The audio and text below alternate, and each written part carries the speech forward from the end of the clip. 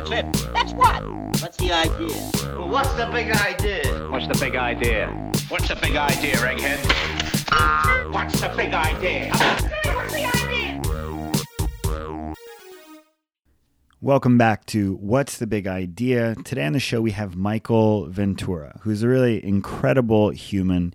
He's the founder of Sub Rosa, which is a strategy and design shop in New York City that has been in business since basically around the time that Flash websites were all the rage. And they've done incredible work for Johnson & Johnson, TED, Adobe, you name it. And the thing that we're here to talk about today, Michael's big idea, is exactly what has allowed his company to thrive. And it's the idea that empathy is one of the most powerful tools for modern leadership. And Michael just wrote a book called Applied Empathy. And on this episode, we go so deep on the topic of empathy, everything from understanding the 3 different types of empathy that we can deploy, going through the 7 archetypes of empathy. So different kind of modes of connecting with people, empathizing with them, hearing them. And all these things are incredibly powerful for those who are in a position of leadership, who need to be able to relate to the people around them, whether they are leading, serving, selling, does not matter. So you're going to find a lot of value in that. But outside of that, Michael is just a really dynamic, multifaceted human being. So outside of that, he started a shop in his West Village office that curated little trinkets and treasures from all around the world. He's versed in all sorts of different spiritual healing modalities and, spends, I think, like 15, 20 hours a week offering healings in the downstairs kind of studio of his office. So he's a really worldly human. He's super bright. And this is a really fascinating, enlightening conversation that I know you're going to enjoy. So without further ado, here is Michael Ventura. Welcome back to What's the Big Idea? We are coming in hot from Sub Rosa offices in the beautiful West Village. Michael, welcome to the show. Thank you for having me. So it's a pleasure to be back here. Michael is a man who I've admired, who has a reputation that kind of precedes him in this extended kind of entrepreneurial community in New York. And that's not only because you have created a really incredible business that has won all sorts of accolades in the world of strategy, design, kind of interactive development, but because you really occur for me as a man of multiple pursuits and someone who's really given yourself to a bunch of different things that really speak to you. And so what I'd love to start with before we get into your big idea is, how do you answer the question, what do you do? And how did you get there? Well, first, thank you, because it's very kind of you to say those things. When I get asked that question, I often say that I am really only good at one thing, which is helping discover what it is that stands in the way of you getting where you want to go and helping offer a solution or a support system to help you get past it. And that's true at a corporate level when we work with large organizations. That's true interpersonally here at Sub Rosa. That's true in my private practice where I do alternative medicine and see one-on-one patients. Frankly, it was even true for the past 4 years when my wife and I had run a retail store in this West Village space, because it was about helping people move and get into a new state of life, or like they just had a kid and they're trying to build a new apartment or a new home. And all of those, I think if the helicopter goes up high enough and looks down at all those disparate jobs, it's the same job. It's helping diagnose roadblocks, challenges, issues, and then offering solutions or support to get you around them or over them or through them. Totally. And so did you kind of fall into this position where you identified this skill of yours? I mean, even more than a skill, but you seem so called to it. It's something that it feels like you just naturally do, and it's extended into all these businesses. So was there something that happened where you realized that this is something that you enjoyed, that you were good at in your life? Like, when did the light bulb come off that this was kind of a calling for you? It was an unpleasant experience. I think that the way it happened for me was that in my 20s, I started my first business. We were like a digital studio building Flash websites in the early 2000s when that mattered. And the business grew really quickly. I had no real investors or support system around me to help manage that stress. And I was doing everything within the business. I was running business development. I was doing strategy. I was doing creative. I was managing clients. I was basically doing the job of about 3 or 4 different people, as most entrepreneurs do. But I didn't have any way to manage that stress. And one day I was changing the water cooler and just saw white. And when I opened my eyes, I had herniated 3 discs in my back. I could barely walk. I was taken to the hospital.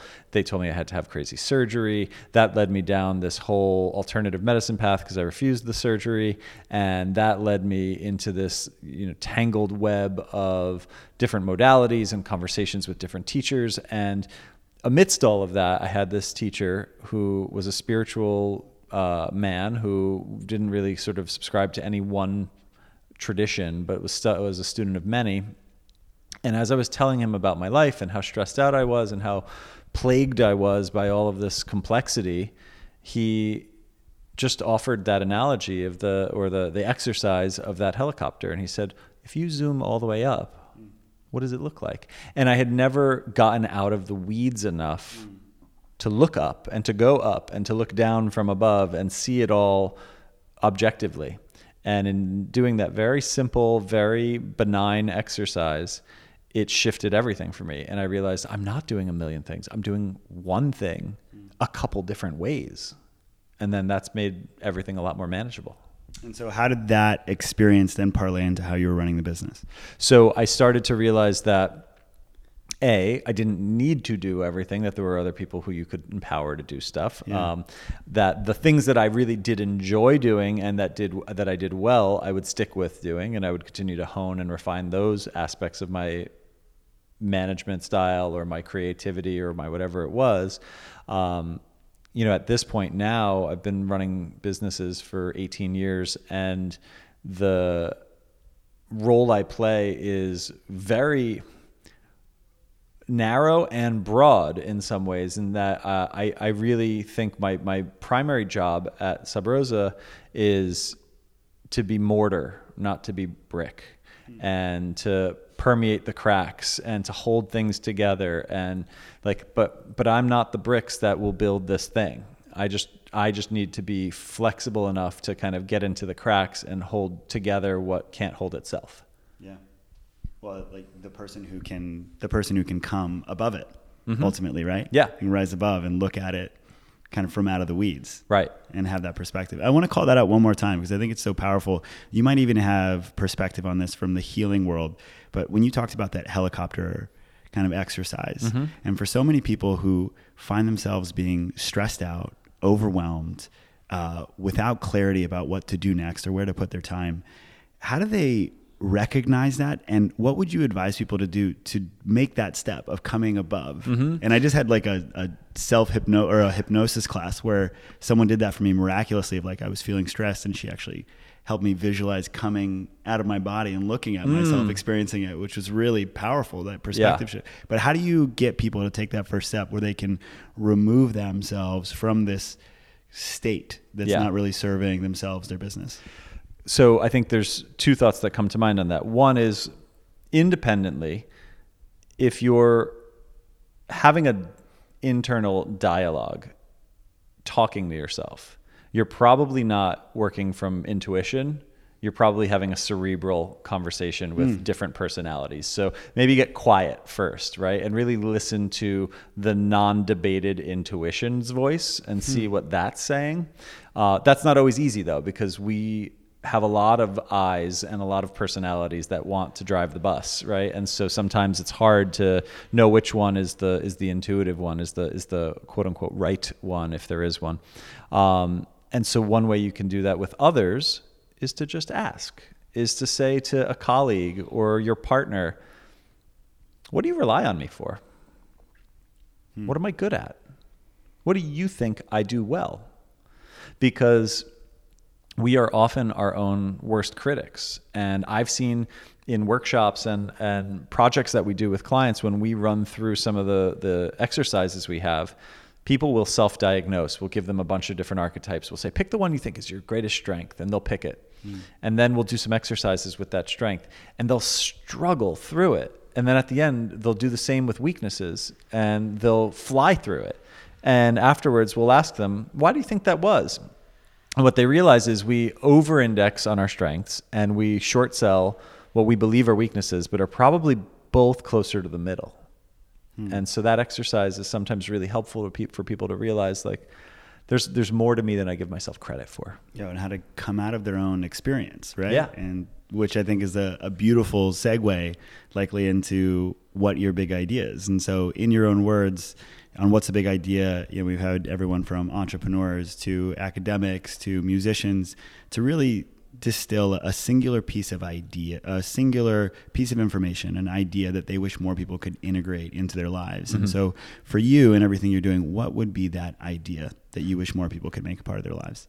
That empathy is a accessible and ubiquitous skill that can be cultivated and developed that will improve relationships, problem solving, self-development, and a whole litany of other things. To me, that cultivating the empathy muscle is a key to unlocking some of our greatest potential.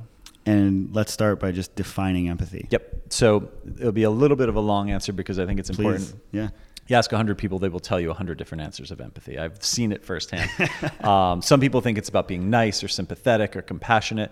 Those are side effects of empathy, but those are not empathy in and of itself. And so there are three main types of empathy. There's affective empathy with an A, and affective empathy is like golden rule empathy. So if I perceive that you're sad, I would then look inward toward myself and say, when I'm sad, I want people to treat me this way. And so then I treat you that way. And there's a lot of bias in that behavior, because what if when I'm sad, I want to be consoled, and when you're sad, you want to be left alone? Totally. Right? So inherent in that is I've put too much of me into that, right? So that's the like golden rule behavior. The second is somatic empathy. Somatic empathy is when you physically feel the emotions or the physicality of someone else. So like when a spouse is having sympathy pains for their partner when they're pregnant, or when nurses have empathy fatigue for their patients, right? And super hard to train, doesn't have a lot of place in our daily round, and probably does more harm than good for most people. The third is cognitive empathy. And cognitive empathy is what we're talking about here. It's about perspective taking, right? It's about getting into your shoes. It's the platinum rule, not the gold rule. Do unto you as you would do unto you, right? And actually help you work from where you want to be served best. And so that to us is where it starts. And then we've built a whole... Can you just reiterate the platinum rule again? Because I feel that that's such a helpful frame for people to shift their understanding of empathy. So what is the platinum rule? Do unto others as they would do unto themselves. Yeah, as opposed to the affective, it's like, here's how I want to be treated when I'm sad. Right. And so I'm going to go and console this person. It is, what do you need right now? Right? Exactly. And you just did it, because you can't do it without inquiry. You can't guess. If you're guessing, you're doing the work. And you might be wrong. You might think you know what that person needs, but have you asked them? You might have done this for them 6 weeks ago, and 6 weeks ago that was what they needed, but maybe they're a different person now. Yeah. And maybe what worked 6 weeks ago will not work again. And so inquiry, what do you need?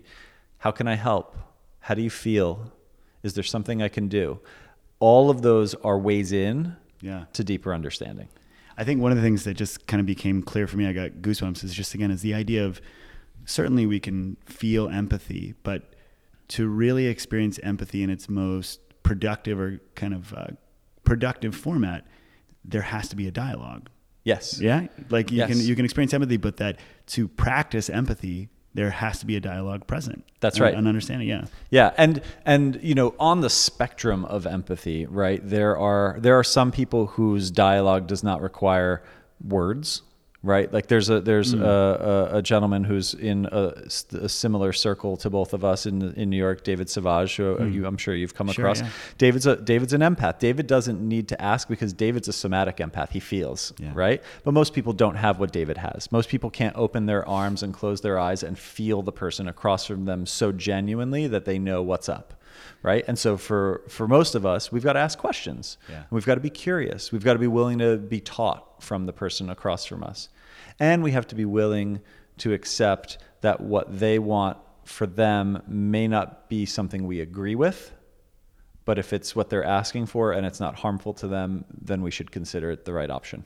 Beautiful. And so where do we go from there? So we ended on the platinum rule. So that's cognitive empathy. And where we ladder that up is to what we call applied empathy, because I could do all that work, everything we just said, ask great questions, get deeper understanding, really get what you want, and then have no application, have no doing, right?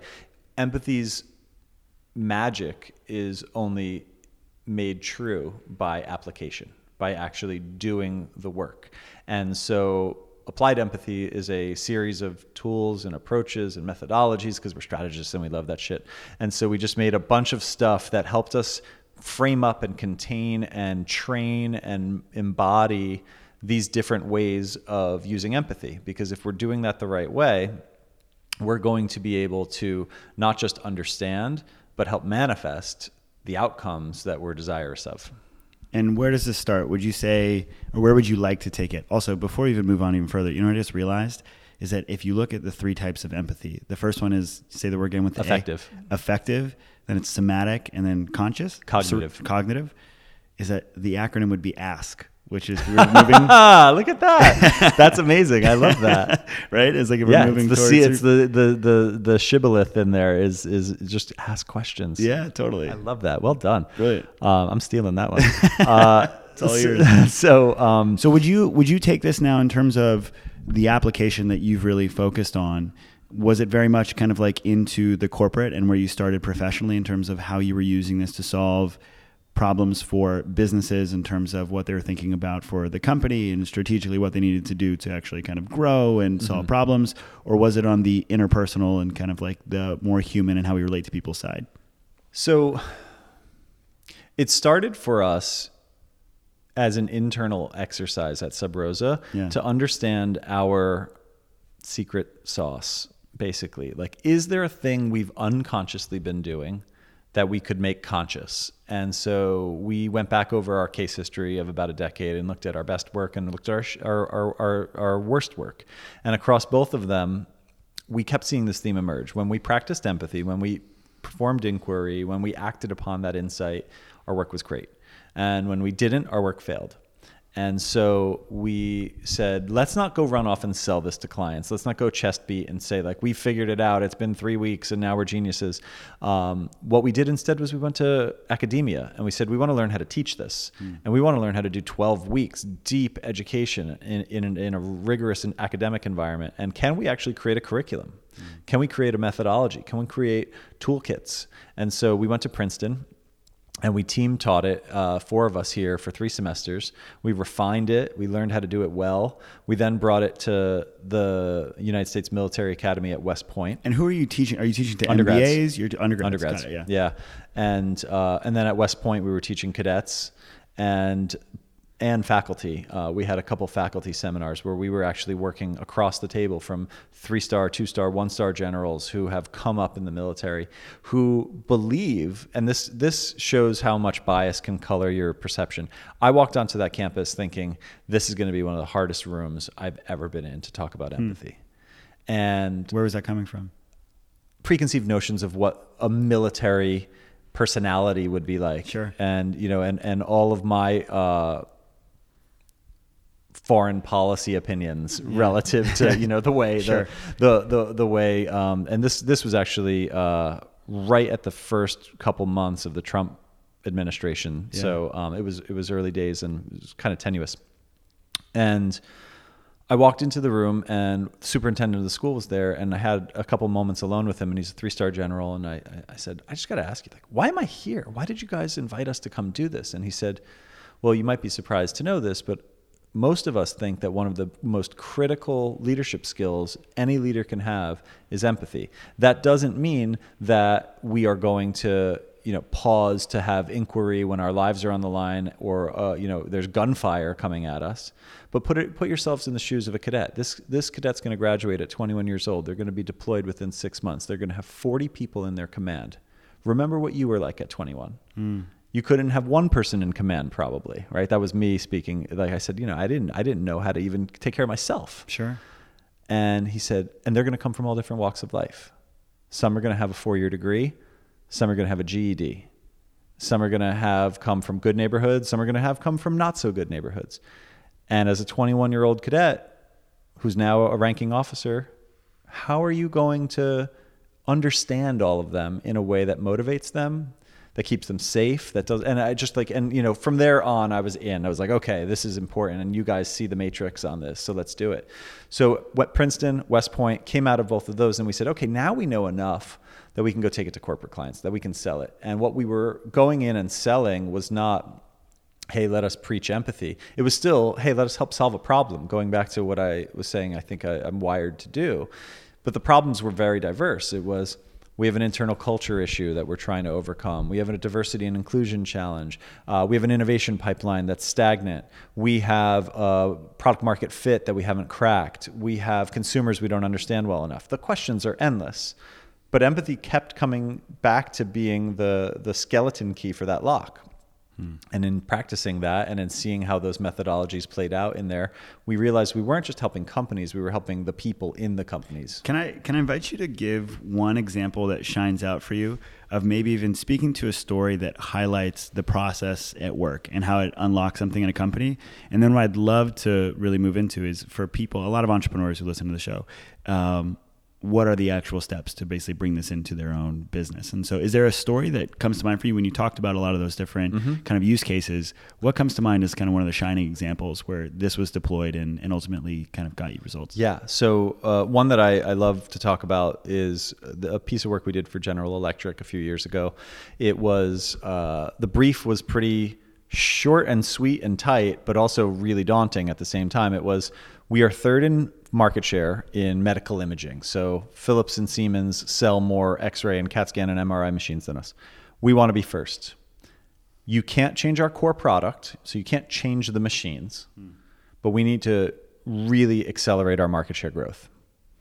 Help us figure out how to do it. We're going to have you focus on the mammography business because it's a growth area for us and it's microcosmic. And if we do that well, we'll build best practices that could scale to all the other imaging devices.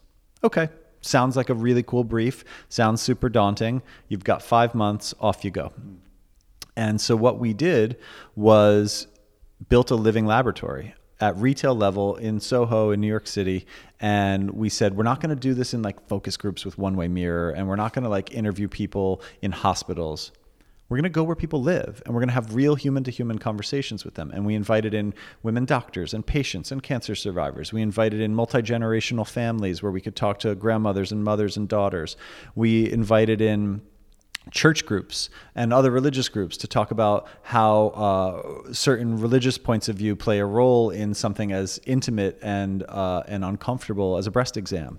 You know, we brought in the design team from Victoria's Secret to talk about how they think about women's bodies. We brought in the retail team from Kiehl's to talk about how do they design an environment, a retail environment that feels somehow clinical, but also still convivial and like an interest. And so we had all of these rich conversations. And in that process, we learned so much. But the things that stood out the most were the conversations we had with just everyday folks who go through a breast exam experience. And they pointed out a couple key things.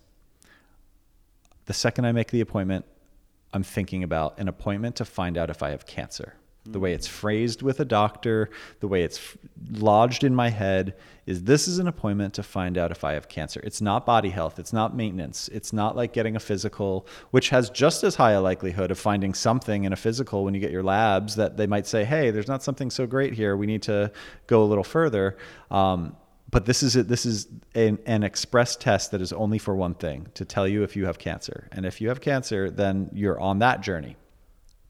And so we started to pick apart all of those pain points. And what we soon realized was if we can't change the machine, maybe we can change the patient experience. And maybe the patient experience is where the unlock is. And so we started to explore that deeper. And we found out all these fascinating things that, you know, like the product world and the services world have these ingrained behaviors that no one ever asks questions about. So one of the things every woman told us, 87% of the women we surveyed told us the number one reason they don't get screened on a 12-month basis is the memory of pain. That pressure. So for those of you that have not had one, a panel from the top and the bottom squeezes down on breast tissue and light travels from the top to the bottom and scans for cancerous cells. It's uncomfortable. We can't change that because they told us we can't change the machine. 87% of the women say that's the number one reason they don't get screened on a 12-month basis. The second reason, 84%, something like that, that women cited was that the rooms are freezing cold.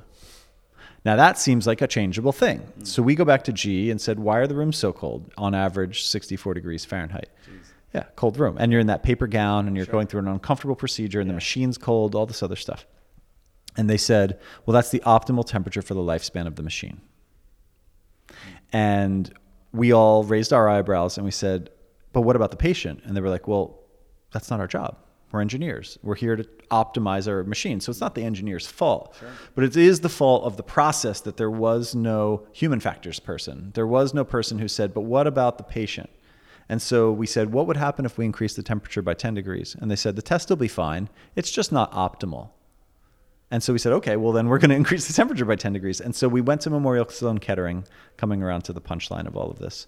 And we increased the temperature by 10 degrees. We gave them a better gown that made them feel a little more comfortable. We retrained the staff to have a different lexicon when it came to appointment making and all of that. We tightened the feedback time from screen to results so that you actually didn't have 3 days of waiting for the phone to ring to find out the news. We did all of this stuff around the machine.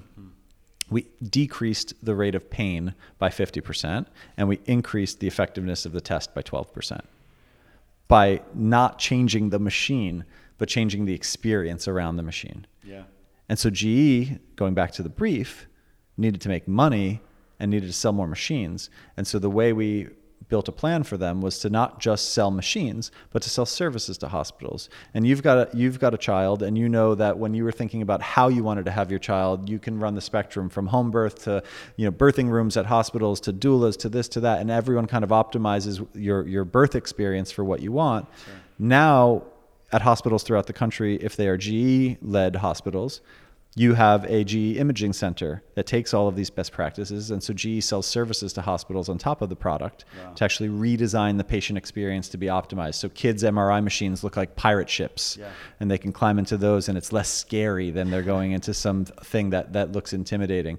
Or the women's exams have all the points that we've just discussed. So it shifted their entire business and approach to healthcare by putting the patient first. Yeah. And one of the things that I'm so fascinated by is because you make it sound simple. Like so obvious, right? On the surface, but I really sense that there's a deep methodology behind this. And because, you talk about bringing people into a space and asking them questions to understand their experience.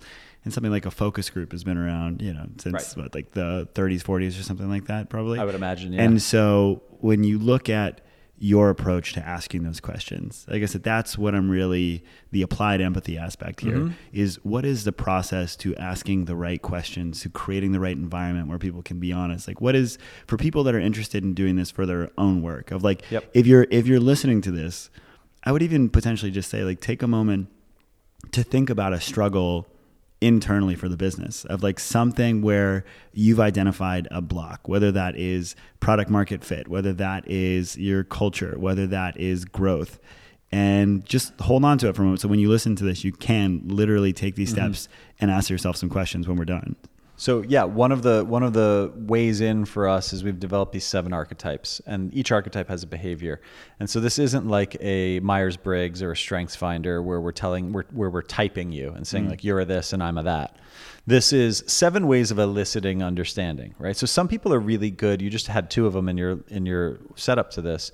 You said sometimes it's about asking the right questions, right? And that is the inquirer archetype, right? It's someone who really knows how to ask great questions and enjoys the act of that. So ask yourself, are you asking the right questions? Are you thinking about the questions that are going to unlock the right information? The sort of sister to that is the confidant. Are you a good listener? Do you hear everything people are saying, or are you listening but planning what you want to say next, right? Are you actually getting into the act of listening and signaling to them that what they say matters? Because once they feel that, you may not know that verbally, but you may sense it, then they're going to say more. They're going to open up in a different way. The confidant and the inquirer sort of live side by side. There's other ones as well, though, like the convener thinks about set and setting. right? What's the environment we're doing this in? If you're a manager of people, you know that some meetings need to happen in a conference room and some meetings need to happen on a walk with a cup of coffee in your hand, right? Because there are certain people or certain types of conversations that require a different touch in order to make them work well, right? Some people have that naturally. Some people need to learn that on the job, right? And so there are 7. I won't go through all of them, but like the idea with it is play with all of them and really get under the hood of them a bit more, because what you might find is that you're shortchanging some of them. Like I'll give you one that I'm terrible at. It's called The Alchemist. The Alchemist is an experimenter. I find that surprising. I see. Here's the thing. I am a very planful person. Yeah. Prototyping scares the crap out of me because prototyping is unprecious and requires failure to understand. Right. The way a alchemist gains empathy, gains understanding for something, be that a product or an audience or what have you, is by testing, breaking, learning, observing, recovering, and doing it again and again and again and again and again and again. I hate that. I want to do it once really thoughtfully and try to get it right. Yeah. And if I get it wrong, maybe I have to do it another time, but I don't want to do it 100 times, right? But for some people, that's the way they learn. And so thinking about that for yourself and understanding what of these archetypes are natural to me and where are my gaps, and then thinking about that for your team. Maybe you've got a team who's got a gap, right? Like we were with a leadership team recently. They all, 5 of them, identified strongest strength was inquirer. They all were great question askers. And this is independent. They're not like vocalizing this in the room. So everyone has a piece of paper. They're writing them down. They all also, which is weird that they had 5 for 5 on both sides, but they did, all had confidant as their weakest. So they were all great question askers, but nobody was listening. And we said, guys, like we just did a year's worth of therapy in 30 minutes for you. Like here's the problem. No one cares what anyone's saying. Yeah. You all just care about your own questions and your own time to hold the microphone. Sure. And that unlocked a whole shift in the way they worked with each other. And then we went into a whole set of training on active listening and all the things that should follow that. Can you give us the other archetypes as well? Yeah, sure. Yeah. So we've hit on Alchemist, which is the experimenter, Inquirer, which is the question asker, Confidant, which is a great listener, Convener, which is host, holds space, knows how to set and setting is important. The cultivator is a big picture person. They see the goals and the point on the horizon, and they can use that as a motivator and as a input to cultivating understanding in the present. The sage is about presence. It's about signaling connection and a mindful presence. You're not on your phone. You're not thinking about where you're going next. You really just are holding space in the moment with someone. And the seeker is daring. They're confident. They're unafraid. They know how to pivot. It's a very entrepreneurial mindset, very growth mindset oriented person. They know what it feels like to come up to the edge of a threshold. They know what it feels like to come up to the edge of sort of crossing over into something else. They know how to motivate others to do that. And they know how to get that out of themselves, right? So those 7 all kind of, I would imagine as I went through those, there are some that you said to yourself like, oh yeah, that's me. I do that all the time. And there's probably a couple that you're like, oh, it's kind of a blind spot. Yeah. It's true for everybody. What we want is not for someone to get great at one, but to get deft with all 7 so that in the right moment, you know, hey, I'm being a little opaque right now. I need to be a better listener. I need to really like drill into this conversation a bit more because I'm too much in my own head. Or I know this is an important meeting for Bill and we've got to get outside the building and like go have a walk because he does better when we're like outside breathing fresh air and moving our bodies. So like, let's go do that. You know, those are the dialogues and the checks with yourself that you need in order to know what to call on at what time. Yeah. I love the implementation of archetypes. Again, of just like the solidness of them to be able to evaluate your actions in real time, right? Of like if you're expressing something or just relating to someone in a specific way, to be able to associate that with one of these kind of like set identities of like how you're relating to people. And we, you know, when we look at work that we're doing, we will ask ourselves on many occasions, you know, are we missing something here? Is there an archetype that's not being represented? Sure. Have we not thought enough about the space that this is all going to occur or something like that? And that helps open a whole path of inquiry that we might be missing. And so one of the things that I was most excited to ask you today is why people don't practice empathy. And not only why don't we practice it, but what in whether it's our culture, in the way that we are raised, that leads to, it feels like we are in a time, and like I oftentimes cite like the recent Gallup poll that showed that in terms of political polarity from 40 years ago, we're twice as polarized that we were. And so it's like, political extremeness is literally taking hold of our country, and it feels more and more difficult to have a nuanced discourse, in the digital domain. And so what happens that makes us incapable or averse to practicing empathy? I love that question. I think the first answer is that it's hard. People don't default to the hard choice first. And so... Well, why is it hard?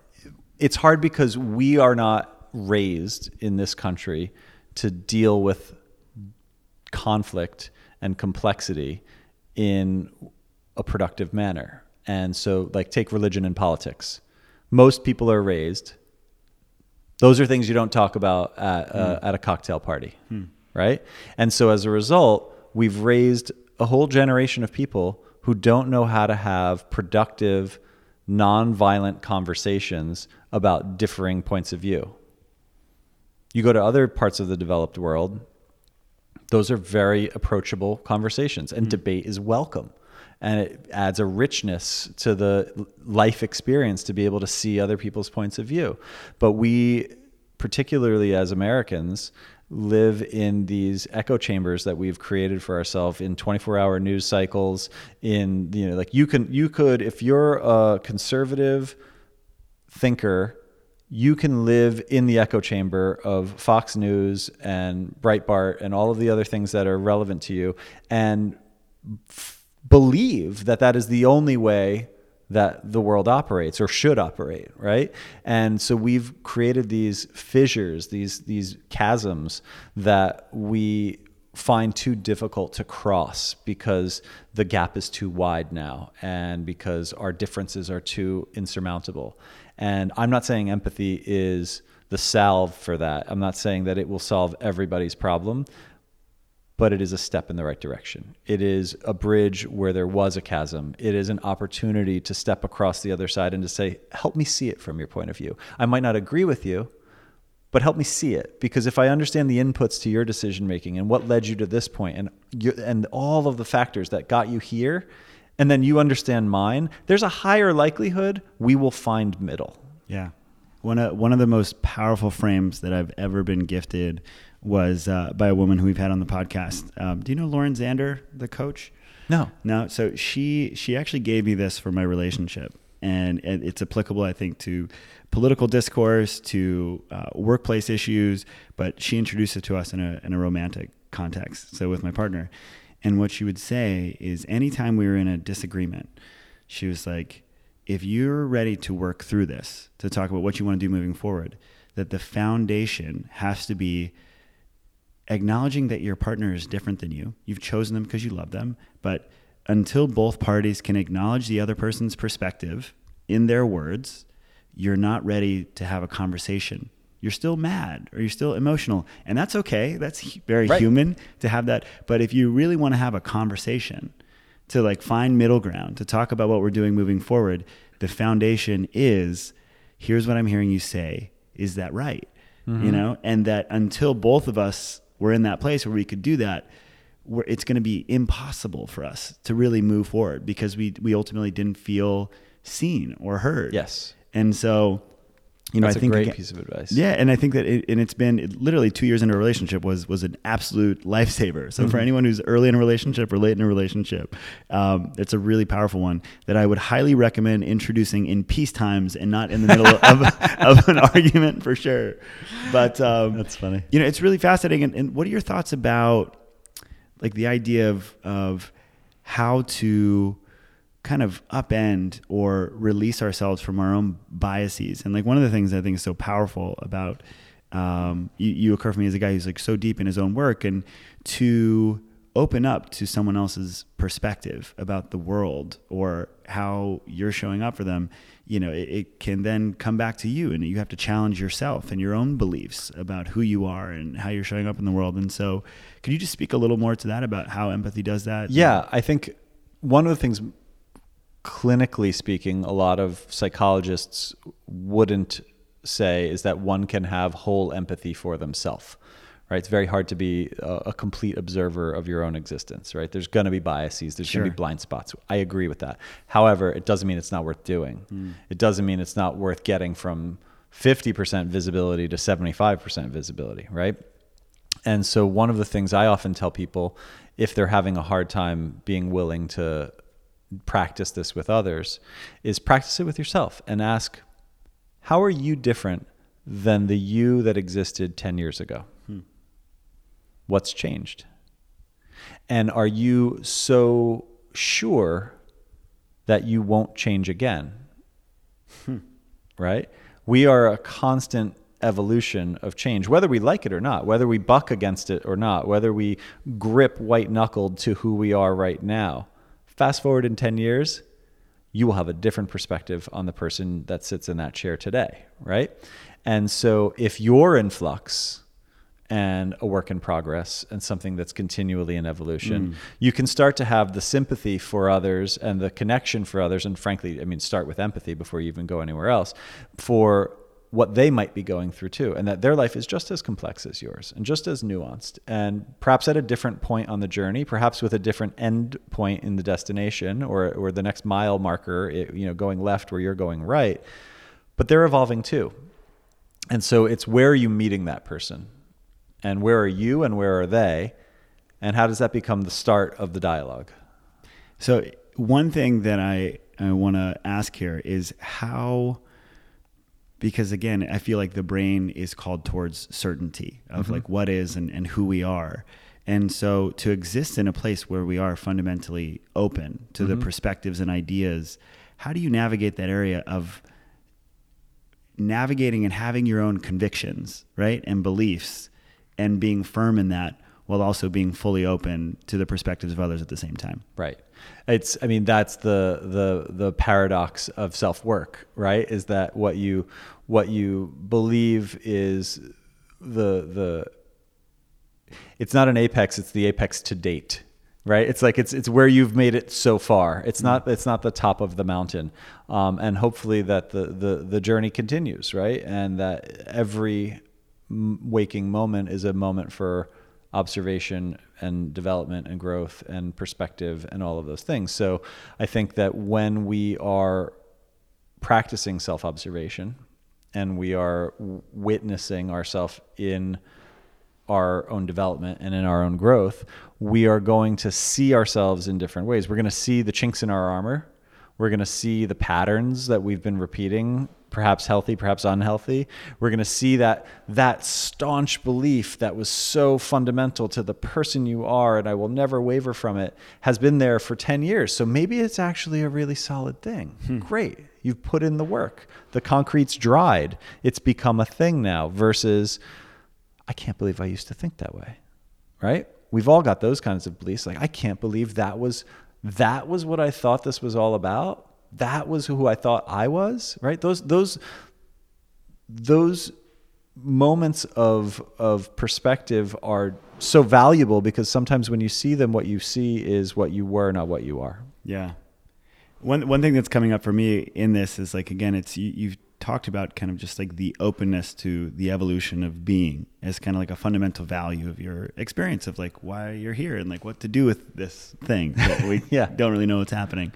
And it's kind of like if you can acknowledge that you only know what you know right now, that almost as a value as opposed to just being right or sure, that like openness and fundamental openness is like a central value and like anchoring into that as something that you can know is like, I do know that I am changing constantly. Right. And I want to be open to that process because ultimately, obvious from your business and what you've been able to create. And also you seem like a pretty happy guy. So, but right. Yeah. No, absolutely. I think that openness and that willingness to continue to ask questions of yourself and to want to learn more is such a great motivator for me. I mean, it may not be for everybody. Some people may not want to ask those questions, or maybe those questions are going to shine a light on a piece of work that they're not ready to do yet. Yeah. And that's okay too. Like, I know have a lot of people that I work with in the private practice who they know there's a thing that they've got to do. Yeah. And they're building up the will to do it, but they're not doing it yet. And that's okay. Sometimes you got to really rev the engine a bit before you drop it into first gear. And that's what they're doing because they know that's going to be a big piece of work and they need to be ready for it. Yeah.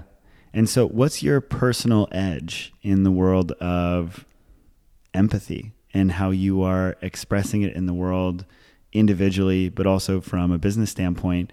Like you've been doing this for a long time, but as you get into kind of like the deeper into the practice, the growth can become more specific or exact. And so for you, knowing what you now know, what's your own edge or like where you're pushing yourself in the application of this in your business and in your life? So I would personally, it is about expanding what has been a small group led approach to this, which has been myself and a couple thought partners as we've really cultivated this and built this out here to scale.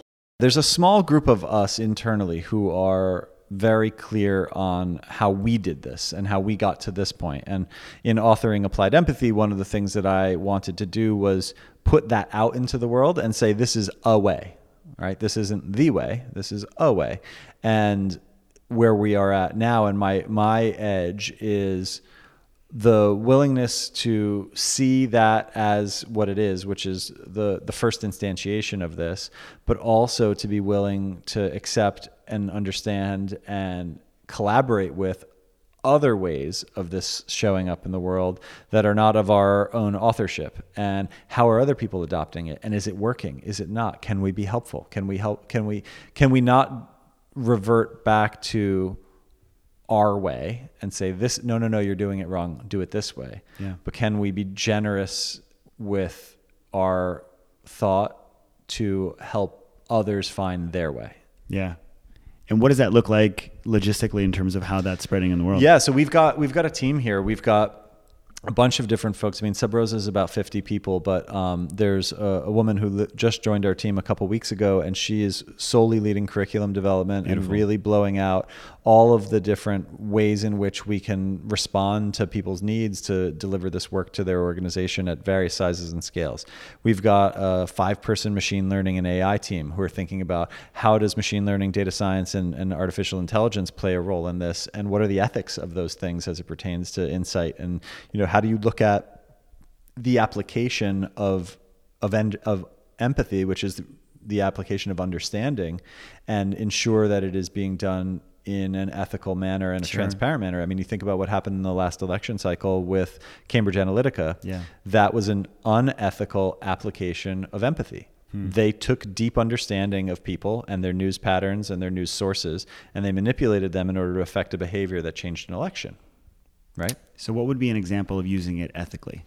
Well, it could be in order to improve a patient experience, to increase the efficacy of a test. Yeah. It could be to help people understand their financial health better, or the way that you're being advertised to, so that you can start to develop a mind of your own. I mean, like, there are lots of ways that I think the most important thing is to not put our wishes into it, but instead to provide transparency with understanding, right? So here's what we know and understand. Sure.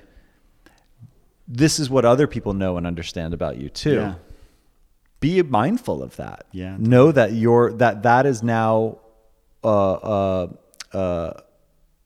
kite and an anchor for people, and they can pull you down with that, or they can blow you up with it. I thought, I was like, civic engagement would be a really fascinating one. And then I was like, well, probably like half of our politicians would be interested. Yes, exactly.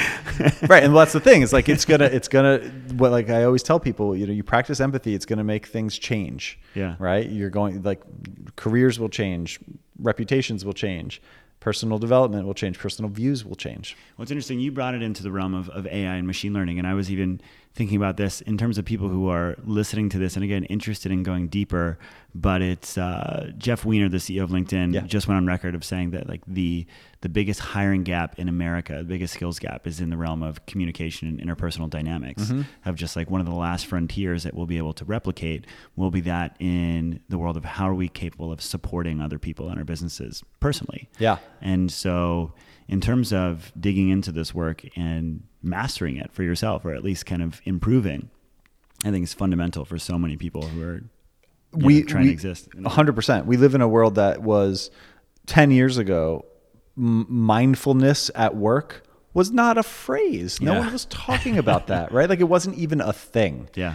And now it is table stakes.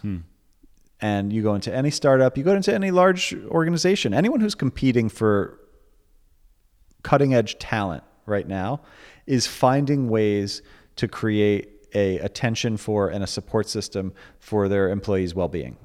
And that might be through things like meditation or yoga at work, but it also might be just through training practices or through a flexible work schedule or through, a whole host of different things, right?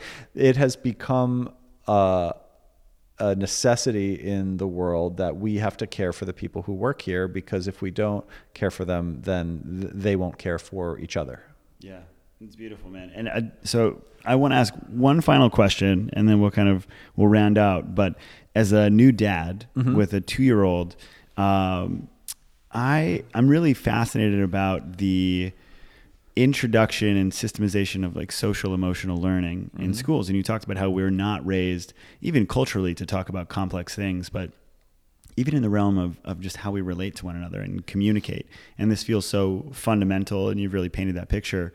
So is there anything that's happening right now in our schools? You've talked about working, I think, a lot in higher education, but so like what is the role of academic institutions in instilling these values into young people? And what's happening that's working, and what would you like to see happen? Not my field of expertise, but speaking as a layperson, there are a couple of things I would say. I'd like to see parents care more than schools.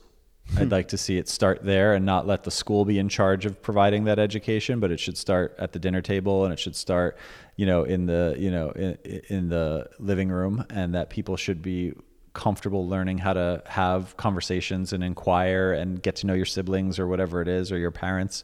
So I would hope it starts there. I hope schools reinforce it. Yeah. Right. There's a lot of stuff happening in Scandinavia. I don't know all the details, but there are in early childhood development a lot of empathy courses that are now being taught. Yeah, there's an article that popped up in my newsfeed not that long ago about how, I want to say it was Denmark, I could be wrong, how it's just made like empathy a course for all first grade kids or something like that. Like there's a path into this that's being cultivated.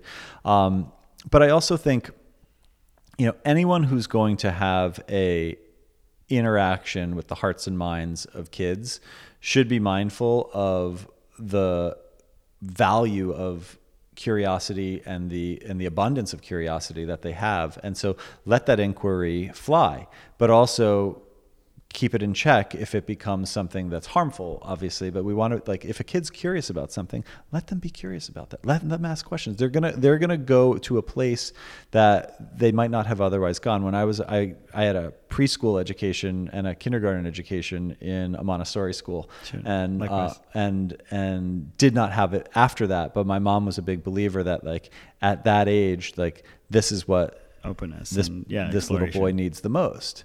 And I don't know who I would be had I not, to be honest. I was also in Montessori, but I got kicked out because I punched a kid named Kevin in the stomach. So Kevin, if you're listening, I'm sorry. And I missed out, but I did get it for 2 years as well. There you go. See? So you said a question that I am absolutely going to steal just personally earlier that I love, which was, how have you most changed over the past 10 years? And I love that frame. And I'm curious, as someone who spends so much time in this arena, could you almost like rapid fire, what are your favorite questions to ask people? And I'll start first with, so the people that you are just meeting for the first time, what do you find, what's like a pattern in terms of what you like to ask those people or understand about them? So this is a funny thing, because I also I'm an introvert, and that surprises a lot of people, but I don't like when there isn't permission granted to have deep inquiry. Yeah. Because it makes people uncomfortable, and it feels almost an affront to their privacy at times. So this really depends on the relationship and how much of an invitation you have to ask these questions. Sometimes when I meet someone, I'll, keep it at the altitude that they're comfortable at for a little while. And then we slowly go down. It's like when you're scuba diving, you can't like just go straight to the bottom of the ocean right away. Are you asking them what level they're comfortable? I think there's nonverbal cues that you get from people. There's an uncomfortableness, there's a twist of the body, there's a cross of the legs, there's a turn sideways kind of behavior that like, okay, they're not super comfortable right now, we're gonna go slow. And sometimes it's like none of your business also. But for those people who I do have permission to go deeper with, close friends, family, people who like we're used to that kind of dialogue. I mean, some of the things that I want to know is like, what makes you happy? Are you doing that enough? What's the most common emotion you feel? That's interesting. Right. What do you know about your pain? Do you know like physical pain? Like where does it come from? Wow. Where does it sit in your body? Is there something you do to fix it? How often do you have to do that? Right? What do most people want from you? Wow. What do you recharge your batteries with? These are legitimately questions that I've never heard before. And I'm like, these are amazing. Yeah. I mean, this is, I think, practice in inquiry. Yeah. That helps you get there. And so what about for people on the professional end? So if you're walking into a strategy session with a company, what are the first things that you want to know about people on the other end of the table? What does it feel like to work here? Right? Because you will get great answers, and they will be vastly different depending on who you're asking and what their life is like in that organization. What's the mission? What's the purpose of this place? Why does it exist? Why do people choose to work here? How long do people stay? Yeah. We work with a client right now that told us most people who work here won't work here for more than 3 years. We are a blue chip name on their resume. We know that. They know that. They come, they work here for a few years, they get it on the resume, and then they use that to negotiate a higher salary at a lesser firm. And that's a tacit agreement that they have with everyone that works there. It's like they know there will be a very small percentage of people that stay. Yeah. But most of us will come to get that notch on our belt and then be able to move on. Yeah. It's interesting. One of the modalities, are you familiar with Gestalt communication therapy? And so it's like the modality that really transformed my life about 4 years ago. But one of my favorite principles within Gestalt communication is the idea of you don't ask questions, you seek to understand. And if you seek to understand, questions are just part of the process, right? Yeah. And if that's like the anchor, and I think what's so compelling about this and why I just love it is that, again, it's just a concrete modality to help people understand others and themselves and their business and the world. And it's really powerful work, man. Thank you. I really appreciate it. I hope that this helps inspire a few people to bring empathy a little more to the fore. No, it definitely will, man. And so for people who are interested in this, so the book is obviously called Applied Empathy, and they've already got workshops and a bunch of other things. But for you personally, where should people go if they want to learn a little more about this work, about you, everything that you're up to in the world? AppliedEmpathy.com is a good place because it's got like a calendar for speaking engagements and workshops and things like that. My Instagram is actually where I put most of my activity. So if people want to like come to do a workshop or something like that, you'll find it's at the Michael Ventura. That's it. And Sub Rosa's URL is We Are Sub Rosa, and there you can see a little more case history and some of the examples of work we've done for folks in the past. And so I start up these episodes oftentimes by expressing a little bit of gratitude, but one piece of gratitude that I left out is that you are one of my favorite people to follow on social media because he matches this very interesting, innovative, like full of depth content, and then like every now and again just absolutely absurd meme thrown into the mix, which is like I love people who can kind of manage depth and levity at the same time. Thank you. And I love that you're towing that line. But I'm really just a huge fan of this work and you, brother. So thank you so much. Check him out. We'll have all this stuff broken down in the show notes, but really loved it. So we'll see you next time. Adios. Thank you.